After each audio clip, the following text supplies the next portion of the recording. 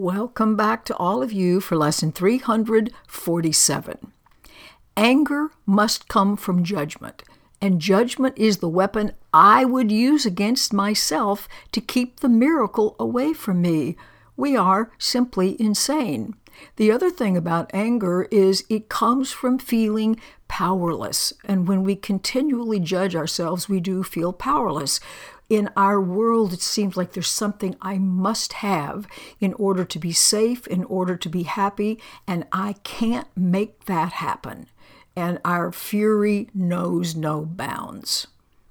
Therefore, Father, I want what goes against my will, and I do not want what it's my will to have. Straighten my mind out, my Father. It's sick. Indeed it is. But you have offered freedom, and I now choose to claim your gift today.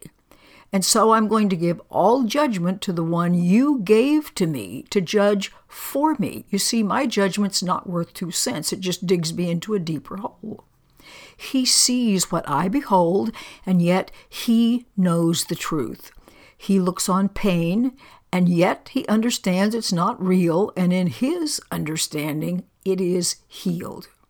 He gives the miracles my dreams would hide from my awareness. So let him judge today. I don't know my will, but he is sure that it is your own. And he will speak for me and call your miracles to come to me.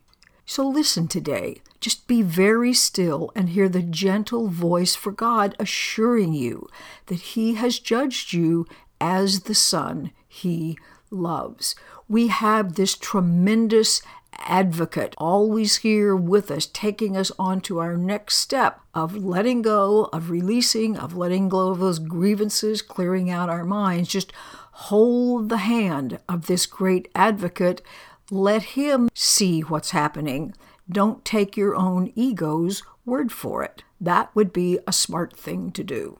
Okay, just turn it over. It's like, I have no idea what's going on. Truly, I am insane. It's a very helpful position to take. Then you don't trust your own sense of things with such certainty, and it puts you in a position to be willing to ask for help. And boy, we certainly need it. You're surrounded by help that is held out to you all the time, no matter what. Have a great practice. We'll reconvene tomorrow for the next great lesson. Goodbye.